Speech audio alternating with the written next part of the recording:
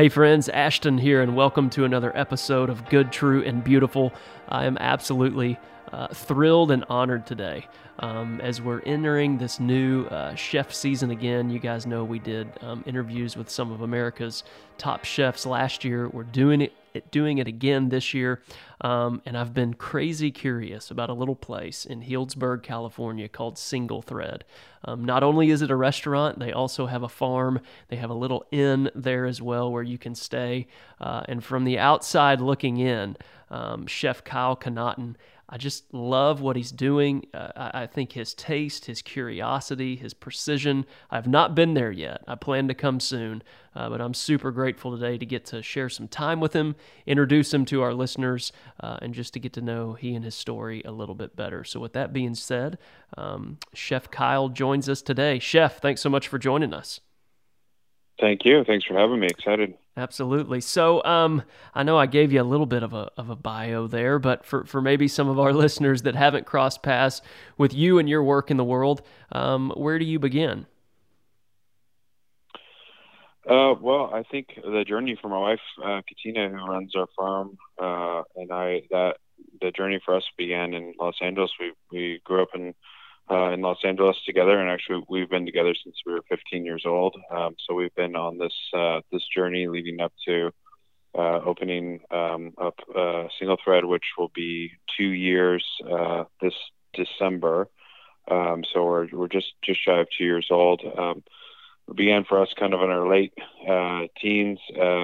Grew up cooking in Los Angeles, and then her and I moved to Japan for many years to begin pursuing more of my culinary career and her farming career. We lived in the North Island of Hokkaido, and a very sort of rural agricultural area where Katina began her farming.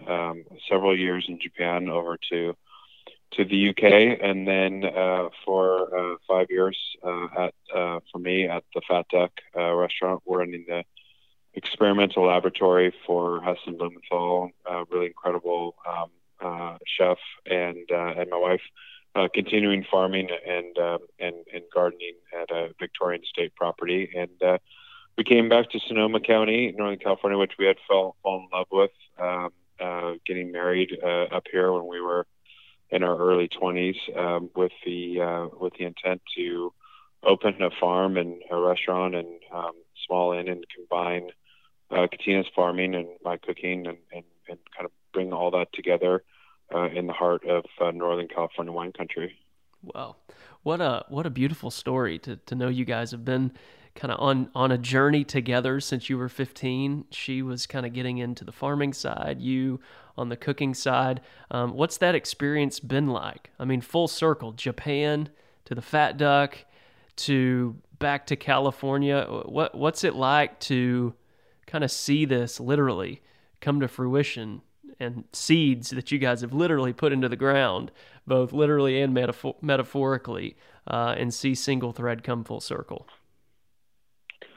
Sure. I mean, we've had this over 20-year sort of professional journey together, leading up to it, and always had this vision to open a restaurant and farm in wine country for actually since our late teens, early 20s. So we were on this sort of journey together, and learning things from various people, or there were chefs or farmers in different areas, obviously in Asia and in Europe, learning skills and experiencing things together, figuring out what we liked and what we didn't like, and what spoke to us and what was important to us, and really sort of shaping that vision over time to combine the aspects of farming and the sustainable agriculture and horticulture that Katina does with cooking, and really present that to our guests in a way that and on any given day at Single Thread, what we're doing is we're showcasing the best of what is coming from our farm. We're also showcasing that day, that moment in Sonoma County, a sort of moment in time. We're farming here 365 days a year. We're harvesting on all of those days. Obviously, the produce changes significantly with the seasons, which makes it really exciting for us and also always something different and unique for our guest. And that's what we really try to do is just to serve, is to show that moment in time, that day, and that's been kind of like the dream that we've always been chasing, is the ability to do that. Well, that's beautiful, to showcase the moment in time, that day on the plate. How do you keep your imagination sharp? How do you stay curious in knowing that the plate really is going to be contingent on, what's coming out of the fields? Sure. I mean, I think we're getting constantly inspired by what's being harvested at the farm, or what's coming up. Typically as chefs, especially if you're in an urban environment, you sort of, you hopefully you try to look seasonally, you try to look, locally, and you're ordering things, or you're going to your various companies, your produce companies, whatever, you're putting in orders for pounds of this and cases of that, but you can sort of pick and choose what you may want to do. It's the choices in your hands in terms of what you want to serve. For us, we're really the conduit for the farm. So the farm is dictating what we do. So the questions in terms of what are going to serve are really answered by what the farm has at its peak at any given moment. So for us, the inspiration to create dishes and to create new experiences for my guests really comes from us being able to see what's coming from the farm, a week out, or a few weeks out, and we get that anticipation of when we're waiting for those first tomatoes and we're excited about them and we're tasting them on the field and we're saying, well, they're not quite ready, they're not quite sweet enough yet. It's that sort of anticipation that we have that really begins to drive our creativity. So that's what's most fun for me. I spent a few hours out at the farm yesterday just going through and starting to look at all the fall crops, and just walking through that and tasting things and smelling and looking at them really starts to get that creativity flowing of thinking about what the possibilities are. Love that. I mean, it's just, what a beautiful integration, that you guys have to play. You get to literally plant the seeds, see it to come to fruition, and then I love how I think you said that the restaurant is the what'd you say, the conduit of the farm, something like that. Sure. It's beautiful. Yeah. Beautiful. Well, my wife spends, and her team, the farm team, they spend months growing something. So, for them, preparing the soil, cover cropping, amending soil, preparing, planting, tending to that, everything that goes along with that, the weeding, all of that hard work takes, months and months. By the time it comes to the kitchen, have it for, a day, maybe 2 days. And then we're serving it. So, all of that hard work that goes into things, when we think about the sort of artistry of the chef and the creativity and the execution, which of course are very important, but really the hard work for us is what goes into just making those, whatever it is, whether it's, vegetables or fruits, or, we have chickens, the eggs, all the hard work is done beforehand, and we sort of have it at the last moment and just, and serve it to the guest. So, in that way, everything that we do really needs to support the flavors that are there naturally. If I take something that they've worked really hard on for months and we sort of manipulate it beyond recognition of what it was initially, I'm not really serving that ingredient very well. So, wow. While our dishes are, I wouldn't say necessarily simple, they're quite elaborate. They really serve to show the best of those ingredients.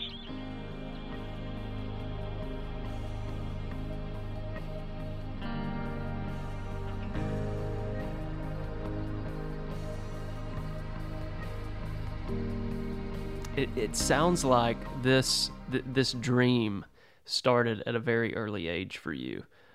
Years and years of world travel and being a chef. At what point did you know that food and cooking and these ingredients, when did you know that there was something there for you?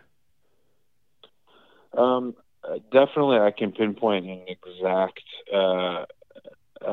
moment when I was 9 years old. That Hmm. was definitely like the exact moment where it sort of I said this is for me, and I have thought that ever since. I've never had a job outside of cooking. I started professionally as soon as I was able to to have a job. But food was really an important part of our life growing up. My parents are actually both from the UK as well, and grew up in Los Angeles, but was fortunate to do a lot of traveling with them. I had a dad who traveled for business quite a bit, and when I was 9, he went on what became one of many trips to Japan, and the start of afterwards spending a lot of time in Japan from a young age. But he came back from a trip to Japan and was describing it to me at 9 and showing me pictures and bringing me back things and being very excited about the experience that he just had. And as a way to kind of show me about the food, took me out for sushi. It was my first sushi experience, and we sat at the counter together, and the chef was preparing us the individual bites, and I just remember just absolutely falling in love with it. I could picture it very vividly, and and saying, whatever this is, this is what I want to do, and that started off a lot of travel to Japan that was to come after that, but also became a real family thing, a real kind of like father and son thing.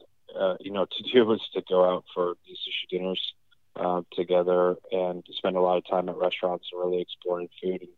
And my parents were very supportive of that. And actually, we had Japanese foreign exchange students come and live with us, and we spent a lot of time there. And just as soon as I could in high school, I got my first job working in a sushi restaurant.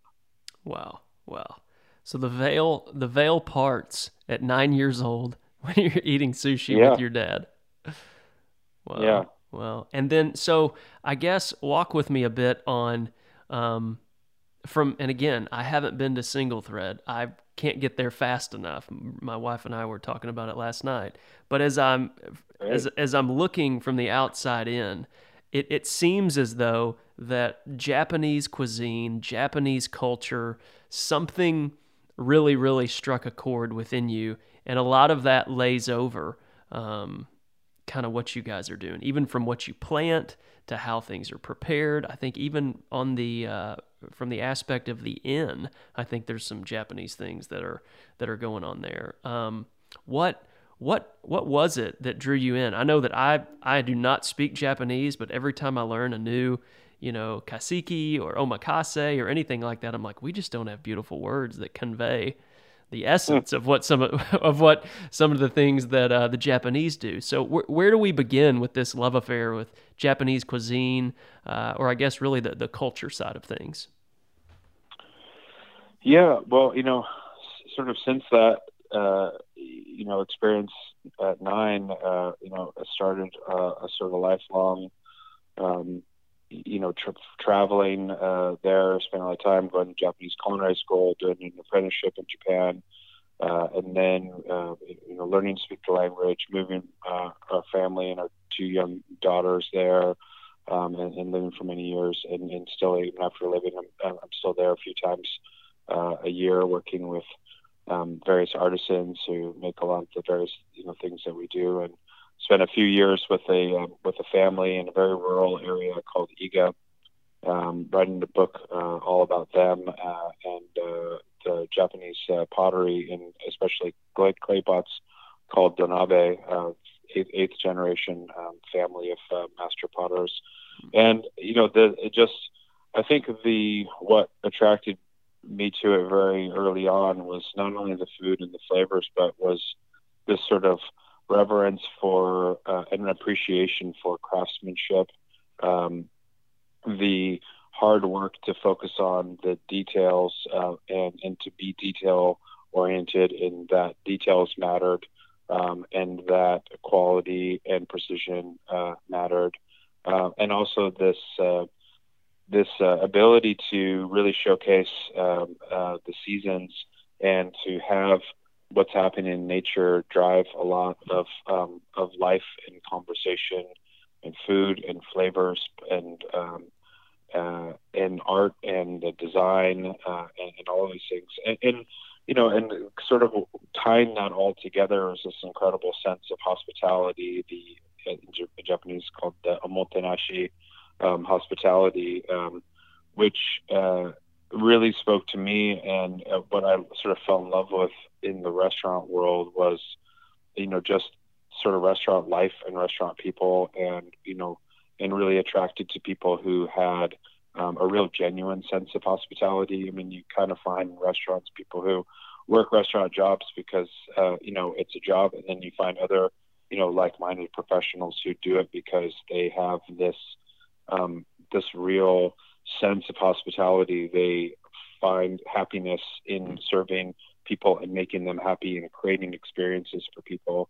And I just found so much of that in Japan, how so many people just very authentically, within their restaurant environments, within their food environments, wanted to give these incredible experiences very selflessly, and all those things just really did and really continued to speak to me. I mean, at Single Thread in Sonoma, obviously we're in California wine country. We're not in Japan. We're not a Japanese restaurant. We are a California restaurant. We we have a large focus on our local wine production, and just in wines in general. We obviously are showing what's at our farm. A lot of what we grow is Japanese varieties of produce, and many are also not. And we're wanting to give our guests an authentic Sonoma experience. So, for us, it's not about importing something from Japan and trying to replicate it, because actually in doing that, you're never going to be able to import the context of everything. So, the Japanese influences are just that. They influences, and they do guide a lot of our sort of our structures and our thoughts and our reasons for doing things, but very much apply that philosophy to what we have here in Sonoma, rather than trying to replicate something from Japan. Wow. So, and again, forgive my amateur understanding of so much of this, but I do love the concept of kaiseki. Am I saying that right? I may not be saying that right. Kaiseki, yeah. Kaiseki. And you are not a Japanese restaurant, but I feel like there's some harmony between what you guys are doing and the essence of what that is. And I don't have the perfect definition to describe it, other than it seems like the present moment of ingredients meets symphony, meets poetry, meets story. Like there's just this lovely essence of what transpires on the table. And I can't imagine the energy that you guys get from doing such a thing. Talk to me about how what you know of kaiseki has connected with what you guys are doing at Single Thread. Sure. I think what you're saying there, and what kind of circling around, is definitely spot on. There is a narrative, which is the word that I like to use, to these menus. There's certainly a narrative, to our menu, and if you think of that, the narrative of a menu, I think is a kind of an interesting thought for someone who's not in our world to kind of wrap their head around. In that, we're familiar with the narrative of a novel. We're familiar with the narrative of with a movie or with a symphony. These things that are scored, like that, and we think of them in parts and acts, and food scoring. That's what it is. In good storytelling, you have turns and you have peaks and you have valleys, and You have things where the end is brought back together to the beginning, and really our menu works very much the same way. It has a real narrative to it. There is a story being told, an overarching story, and then there are individual smaller stories that are being told within that. In the world of kaiseki cuisine in Japan, which really was born out of the sort of tea culture and the initial tea ceremonies of in the mid 1500s. And Japan was a style of cooking and a type of menu structure and an experience, an overall experience of for the guests, which is multi courses. Each of the individual courses focuses on individual cooking techniques. They're kind of laid out in a progressive form, and where you're starting with very light preparations and raw preparations, and moving to progressively sort of heavier and more substantial techniques and courses. But through that, you're telling the story of today. This is what's happening today. This is the season. This is the moment. And in kaiseki world, it's not only the ingredients, seasonal ingredients. It goes beyond that. It's the dishware that's being used. Right now in summertime when it's hot, we're using glass dishware because they have a cooling effect on the eye. And during the colder months, we put our glass dishware away and we bring out our more deeper colored earthenware dishware. So you have different dishes with different motifs made out of different material for different times of the year. The garnishes, the decor, but also the room, the flowers in the room, or in kaiseki cuisine, changing the artwork out on the walls so that you're always having something with a different seasonal motif. So it really serves to show you sort of your place in your time and the passage of time, and to just sort of enjoy that what's known as a fleeting moment. One thing that people know very famously in Japan is that you have the cherry blossom season, the sakura, and people go view the cherry blossoms as they sort of go from these bare trees and then explode out into like beautiful sort of like white and pink and red. People travel to Japan for it. People within Japan, they take a lot of time just to go and really appreciate the beauty of the cherry blossoms. But one part of that, the beauty of that, is the sort of understanding that it's a very fleeting moment, and very soon those cherry blossoms will fall off of the tree, and that moment will be gone. And I think it speaks to the cyclical nature of the years, and in our life, and the impermanence of our life, and also speaks to an appreciation of being present in that moment. I think all of these things are incredibly important. We think about food, or people talk about food, or use food as something that's just sustenance, something I need to sort of, do to, survive. And I, enjoy, different foods, but I'll have, the same food throughout the year, which there's nothing wrong with that. But, there's something to be said about an experience that really places you in the moment and sort of allows you to appreciate the sort of impermanence of life, and taking time with people that you care about to sit down and enjoy something over, and discover something and experience that together over several hours. I think now more than, if you don't mind just sort of digressing a little bit on that, I think now more than ever it's very sort of important that we have these moments in our life. I mean, we're in Northern California. We're an hour and a half north of San Francisco and Silicon Valley. So a lot of our guests are really in that tech world, and they are very switched on all the time. Phones, apps, computers, constant connectivity that we have now in our lives, and always thinking ahead, thinking to the future, what's coming next, what's the new technology. And it's important that we take moments in our lives where we can put that connectivity down and kind of connect with the people that we're actually sharing the experience with, and appreciate, a moment in time. So, beyond the food and beyond the narrative of the cuisine, we try to really create an environment where people can feel that they're able to decompress and relax and disconnect from the outside world for a little bit, and sort of reconnect with the people that they choose to share that meal with. Beautiful. Man, I love it. We just had Dr. Dan Siegel on the podcast not long ago. He's from California, wrote a book called Aware, Practicing the Science and Practice of Presence. So to go off script a little bit, because I feel like the moment, the present day, there's something about this rings very true for you that I'm hearing. And I'm sure business owner, chef, it's not like you're not looking for things to do every day. I'm sure your schedule is swamped. What practices and disciplines do you have to maintain that sense of presence, as we do live in a world full of apps and cell phones and full calendars? What are some of those things that you've learned over the years to maintain that sense of presence?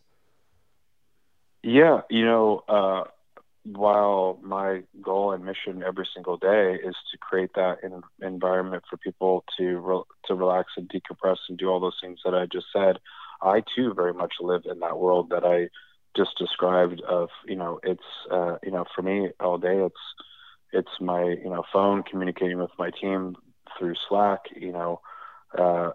Lots of things going on in my inbox, and all of those kinds of things that need to be done in order to have everything run smoothly and to keep up with everything that's going on. I don't have the luxury to just spend all of my time, just in the farm with my hands in the soil and in the kitchen. I do both of those things every single day, but it's balanced out with all of the needs to handle all of the administrative side. And we're doing this every day, and it's very easy to just completely be focused on that for my wife and I, 7 days a week, because there's always things to be done, and to make conscious efforts to sort of step outside a little bit to gain some perspective and make sure that sort of we are connected in our own life, and that we are also thinking creatively and thinking about things with perspective. So what we try to do for two people who are working easily 80 hours a week is to make sure that we take time to to be sort of in nature and sort of separated a little bit from what we're doing. For us, where we are here, it means taking a lot of hikes and spending a lot of time out walking in nature. There's something in Japanese it's called Shindin Yoku, which means forest bathing is the actual direct translation. And this idea of forest bathing means to actually spend time out in nature, hiking and walking, and in areas where you can find sort of some quiet contemplation, and really sort of just appreciate nature. So it's not about just walking and going to the gym and walking on a treadmill or walking around a track. It's about actually getting out in nature and spending time walking, and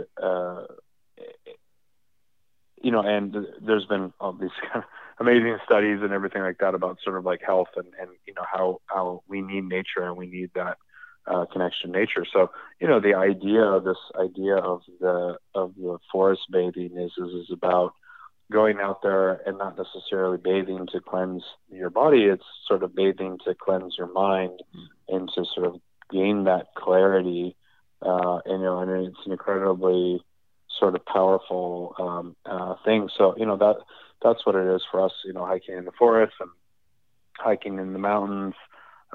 For me, I do a lot of backcountry snowboarding when I can, and it's just kind of getting out in nature helps us to really bring a lot of focus back to our lives. Beautiful. Forest bathing. I mean, that's like, I'll have to research that. I love that idea. Maybe that's why I feel such a unique way after I get done fly fishing. Probably so. I just took a forest bath. Yeah.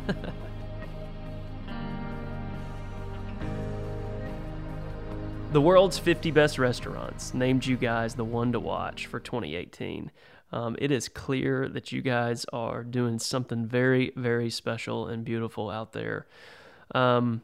I know that business owners and chefs, they all have some core values, some just North Stars that they always have their eyes fixed on. For you and Katina, what's one or maybe a couple of those that you would say has really allowed you guys to be put on the map so quickly and to be getting just rave reviews from all sorts of different coverage about the beautiful things you guys are doing out there?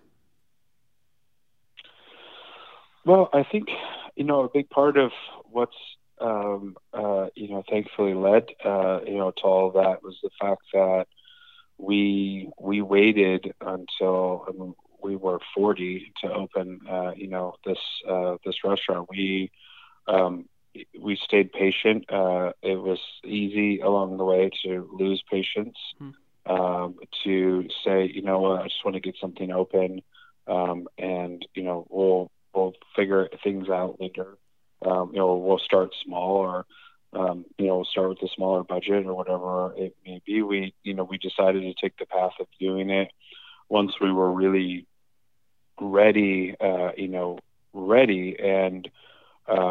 had it sort of fully formulated, between what we needed for the business and the right project, the right property, the right set of investors, the right capital, for that. And that we had every single piece down to every single detail was thought out, and, we had decided the way that it was going to be, and that it was going to, there's a reason behind everything that we do, whether it's something very, very small or something, large. So we really sort of waited. So, I think we were able to open with something that was sort of fully formed, for us, that had fully crystallized. And so even when we opened and we got open and we got a few weeks in, for us, it felt like, well, of course we had a long ways to go, and we still do, and, had a lot of progress that we wanted to make, but that it felt like something that we had been doing for, a lot longer. I mean, we're coming up on 2 years now, but in some ways it feels like it's been very short. In other ways, it feels like it's been very, very long.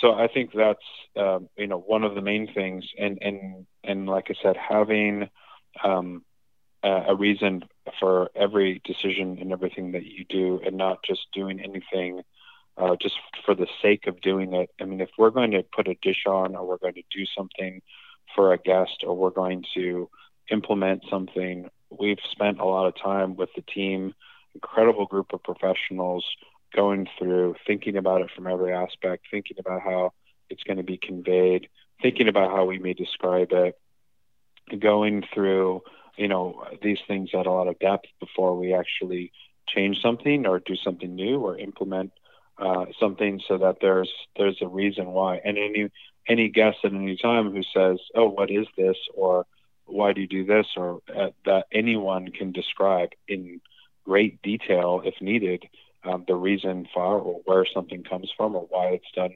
the way that it does. So it brings a lot of sort of cohesiveness, to everything that we do. And I would say the other sort of like, the sort of guiding star, as it, from what you said, it would be, again, that we always put the focus back on the farm and nature and what's happening from an agricultural perspective. And when we say, our full name is Single Thread Farm, Restaurant, and Inn, and we put, and farm comes first, because the farm does come first. It's not necessarily what the guests are experiencing, because they're experiencing the restaurant and the cuisine and that experience, and the inn and that experience, but it's all driven by the farm, whether that's apparent or not in any little thing. It is the observations from nature. It's what's coming from nature.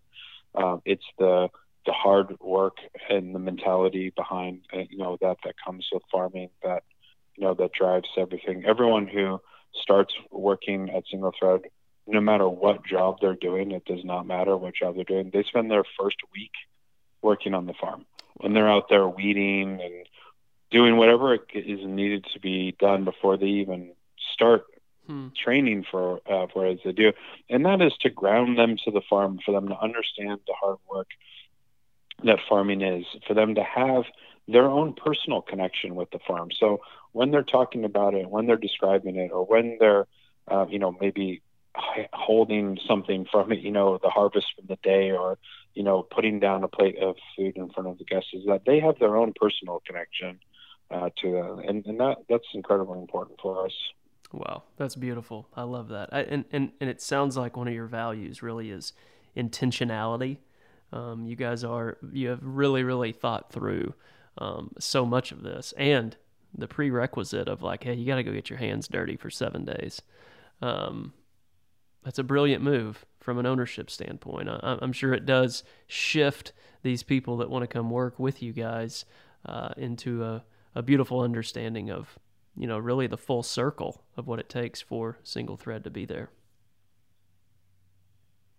So, business, the farm, the inn, the restaurant, all of this stuff that you've been entrusted to kind of take care of as far as Single Thread goes. I think in all of our careers, our definition of success changes over time.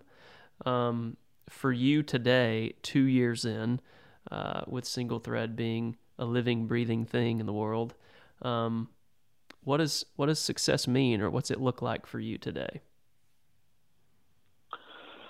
Yeah, there's many measures of success, for sure, that we focus on in the world, today, and I think that it's important that we balance, different versions and variations of what success is in our own life. And, we can be being successful at one aspect of life and not being successful at another aspect. And that can, and it's our sort of shortcomings that can, really sort of like erode our overall happiness and well-being. So, sort of balancing the, successes together, I think, is a success within itself. Yeah. That's the thing is striking that balance. For me, on a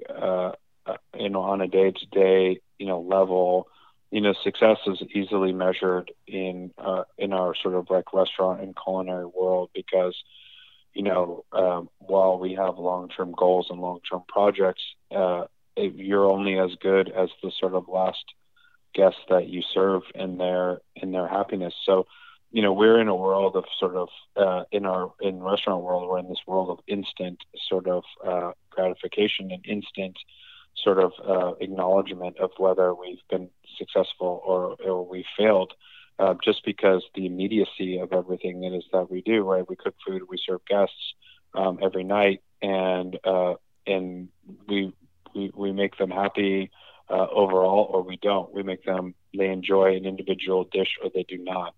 And so, we sort of, this is the life of the chef. It's a constant, immediate thing. It's often talked about in the sort of chef world, is that we're on a daily basis, looking to make people happy, looking to succeed, with the dishes. Our successes and our failures are happening very, very quickly, very immediately, and very sort of profoundly. And so much so, I think, for chefs, they are very much attracted to that sort of like instant, gratification and the energy that comes around that. I certainly am as well. Whereas in a lot of other businesses, goals and things may be, a little bit more long term. You might be working on a project that takes weeks to months, to come to fruition. Whereas it's very, very, upfront with the guests. In fact, our kitchen is completely open.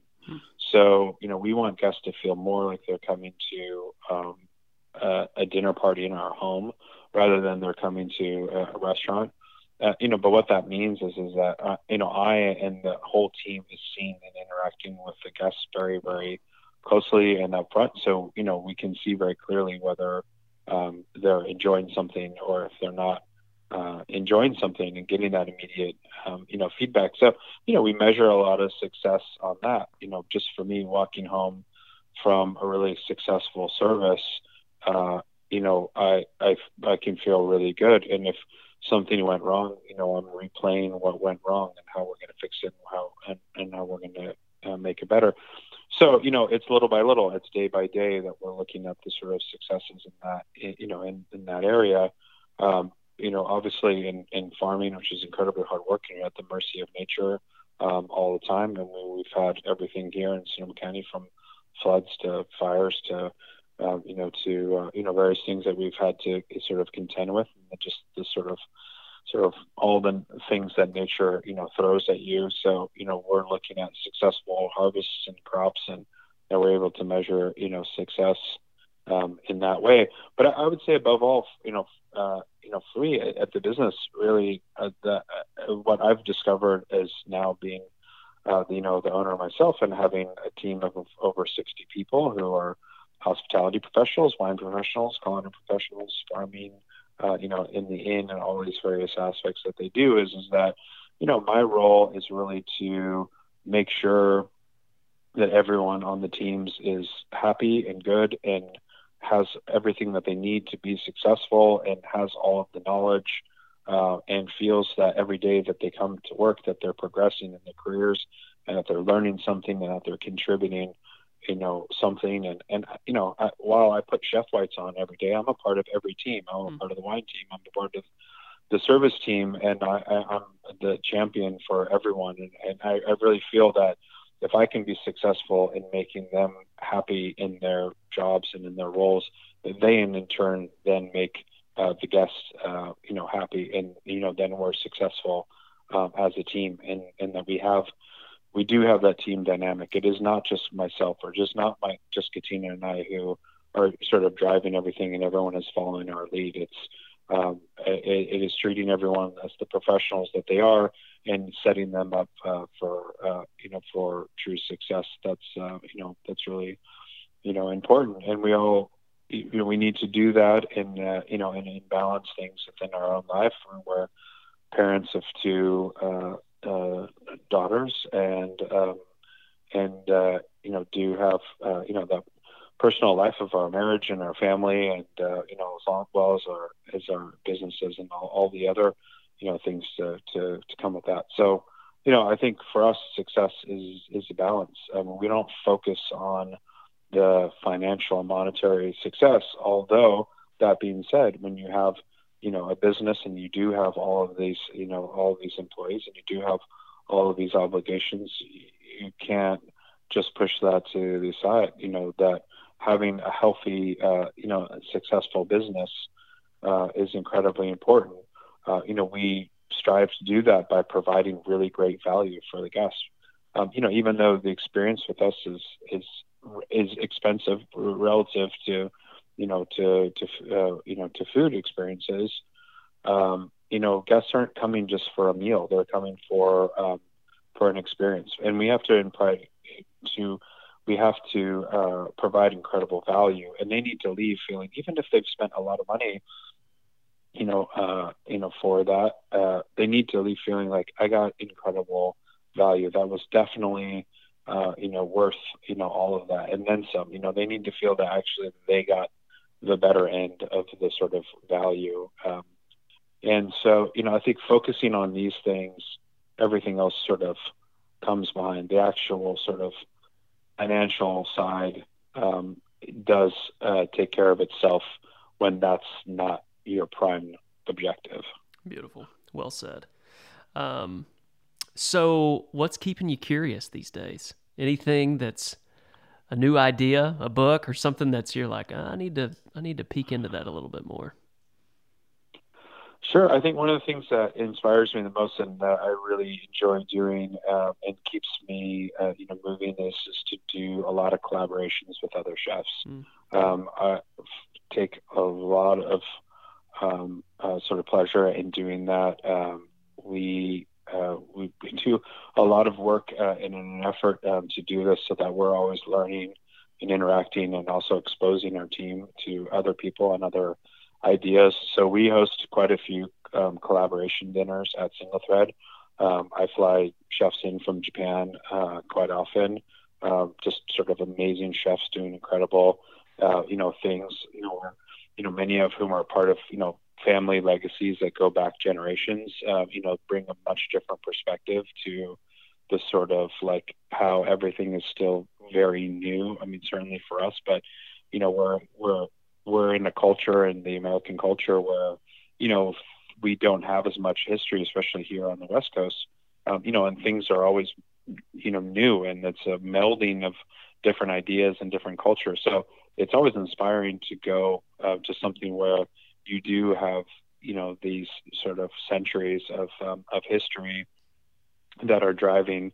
And so I bring a lot of chefs up to Japan, from Japan, to cook with us and do these collaboration dinners, these sort of one-off dinners, and that's always really great for all of us. And then, with other chefs in the U.S., we trade out. I'll host one or two chefs from two different restaurants, and then we'll go to their restaurants and cook. So bringing people into our kitchen to cook, and then us going to their kitchens to cook, it really changes your perspective. You see someone come into your environment and do something completely different with the equipment, with the space, with the team, with the dishes, with the ingredients, and that's incredibly inspiring. And then you go and you cook in someone else's kitchen, and you bring what you do, but you kind of morph it to what fits in there, and it challenges you in a new way, or you discover new ingredients. It was up recently in a good friend of mine's restaurant called the Willows Inn, which is out on Lummi Island, which is North Washington State, right on the Canadian border. Beautiful tiny island on the Puget Sound. Incredible restaurant doing amazing things. Really special experience. And we went out there and cooked, and they have their own farm as well. And we went out fishing for spot prawns and for fish, and gathered things off the island, and did some foraging and cooked a dinner. And it was really great to be taken out of your comfort zone and exposed to something new, and be incredibly inspired and come up with dishes sort of, on the fly. And you're coming up with the dish one day and you're serving it to the guests next. And doing that and getting out of your own environment, your own comfort zone, is incredibly important to, to keep creativity going. Yeah, there's two words that I'm hearing consistently in all of this dialogue from you. One is gratitude. Like, I think you have a deep, deep sense of, gratitude for the present moment, for those people that you've been entrusted. And then the other one is expansion, that you not only want to grow your own capacity, but the people that you've been entrusted, it seems as though something near and dear to you is also growing their capacities.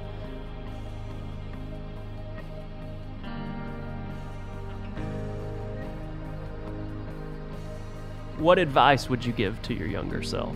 I love asking this question to chefs. Sure. Thankfully, I think I did take a lot of the advice that my older self would have given, and I'm very thankful to. While nothing is perfect, you definitely have things that you would do differently. I have to say, by and large, it really kind of. I was very thankful to kind of get some of the lessons from, more of what we were talking about earlier about, sort of Japan, this whole idea of mastery of craft and everything like that, to sort of like recognize that early on and say, okay, I've got to pay attention to this, do this, and follow, this, and, definitely had that sort of tough, some of those tough lessons early on from, chefs and people, and trying to break into the Japanese culinary world, which was difficult for a non-Japanese to do, and definitely many hard lessons that came with that have benefited me, since then. But, I think, looking back,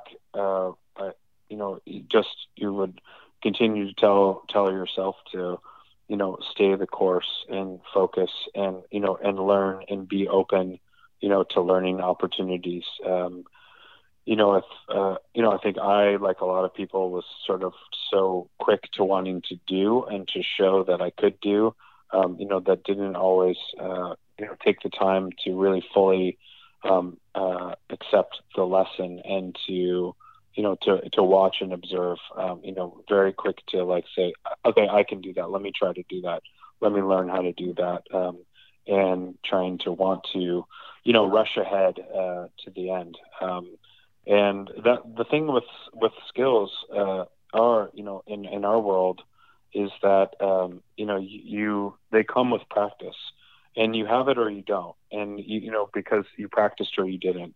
And it's a lot like learning to play an instrument or, anything like that is, the proof is in the execution. And only by spending hours and days and weeks and years, practicing movements and various things over and over and over again, or training your palate, just to understand, or to training yourself to understand creating flavor and depth of flavor and, and how things are going to behave and react together. Can you really fully, get that? And, it's hard as your young self to fully appreciate that and do that. And I think we tend, myself included, to want to sort of rush through those things and gain and obtain the skills. But I think life teaches you very quickly that, you either have it or you didn't. You can't fake practice.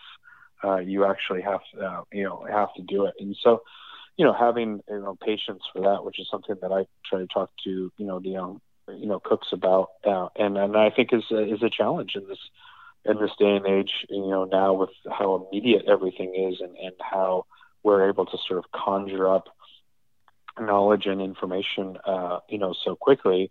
It's hard to remember that when it comes to learning something and being able to do something, that you really do need to put in that practice. Well said. Well said. Man, so I sure have enjoyed getting to know you and hear your story. And like I said, I'm headed your way soon. I don't know when, but we want to come and experience what you guys are doing out there. For our listeners that maybe want to follow you and your work and Single Thread, where's the best place online that you would direct them? Well, first off, we look forward to having you. Very, very much look forward to having you out, and to experience the restaurant and to visit us at the farm and everything. Really, the best way to get more information about what we're doing is either our website, which is singlethreadfarms.com, or our also our Instagram, which is at singlethreadfarms as well. Beautiful. SingleThreadFarms.com. That's where you guys can find everything that Kyle and Katina are doing out there. You will not regret it. Go online, see what they're doing. And Kyle, on behalf of all of us, thank you for your good and necessary work, and thank you for your generous spirit in sharing some time with us today. Well, thanks for allowing me to. Cheers. Hey friends, I hope you enjoyed this conversation with Kyle. If you are going to be in the Healdsburg, California area, make sure you go visit singlethreadfarms.com. You can find out everything about the restaurant, the inn, and the farms out there, and you guys will see that they are doing lovely, lovely things out that way. Don't forget, if you're enjoying these conversations, we ask that you would share them with those people that you love and you lead. One of our goals here is for us all to gather around the table, hold hands together, and point at that which is true, good, and beautiful, so that we may reflect on it and it may follow us all the days of our lives. We want to collectively agree on what we are all for, and we think that the Good, True, and Beautiful podcast can be just a little role in the whole world just tuning up. And so, please share. And as you approach this week, may you pause by the orchid, listen to the bluebirds sing, and be love.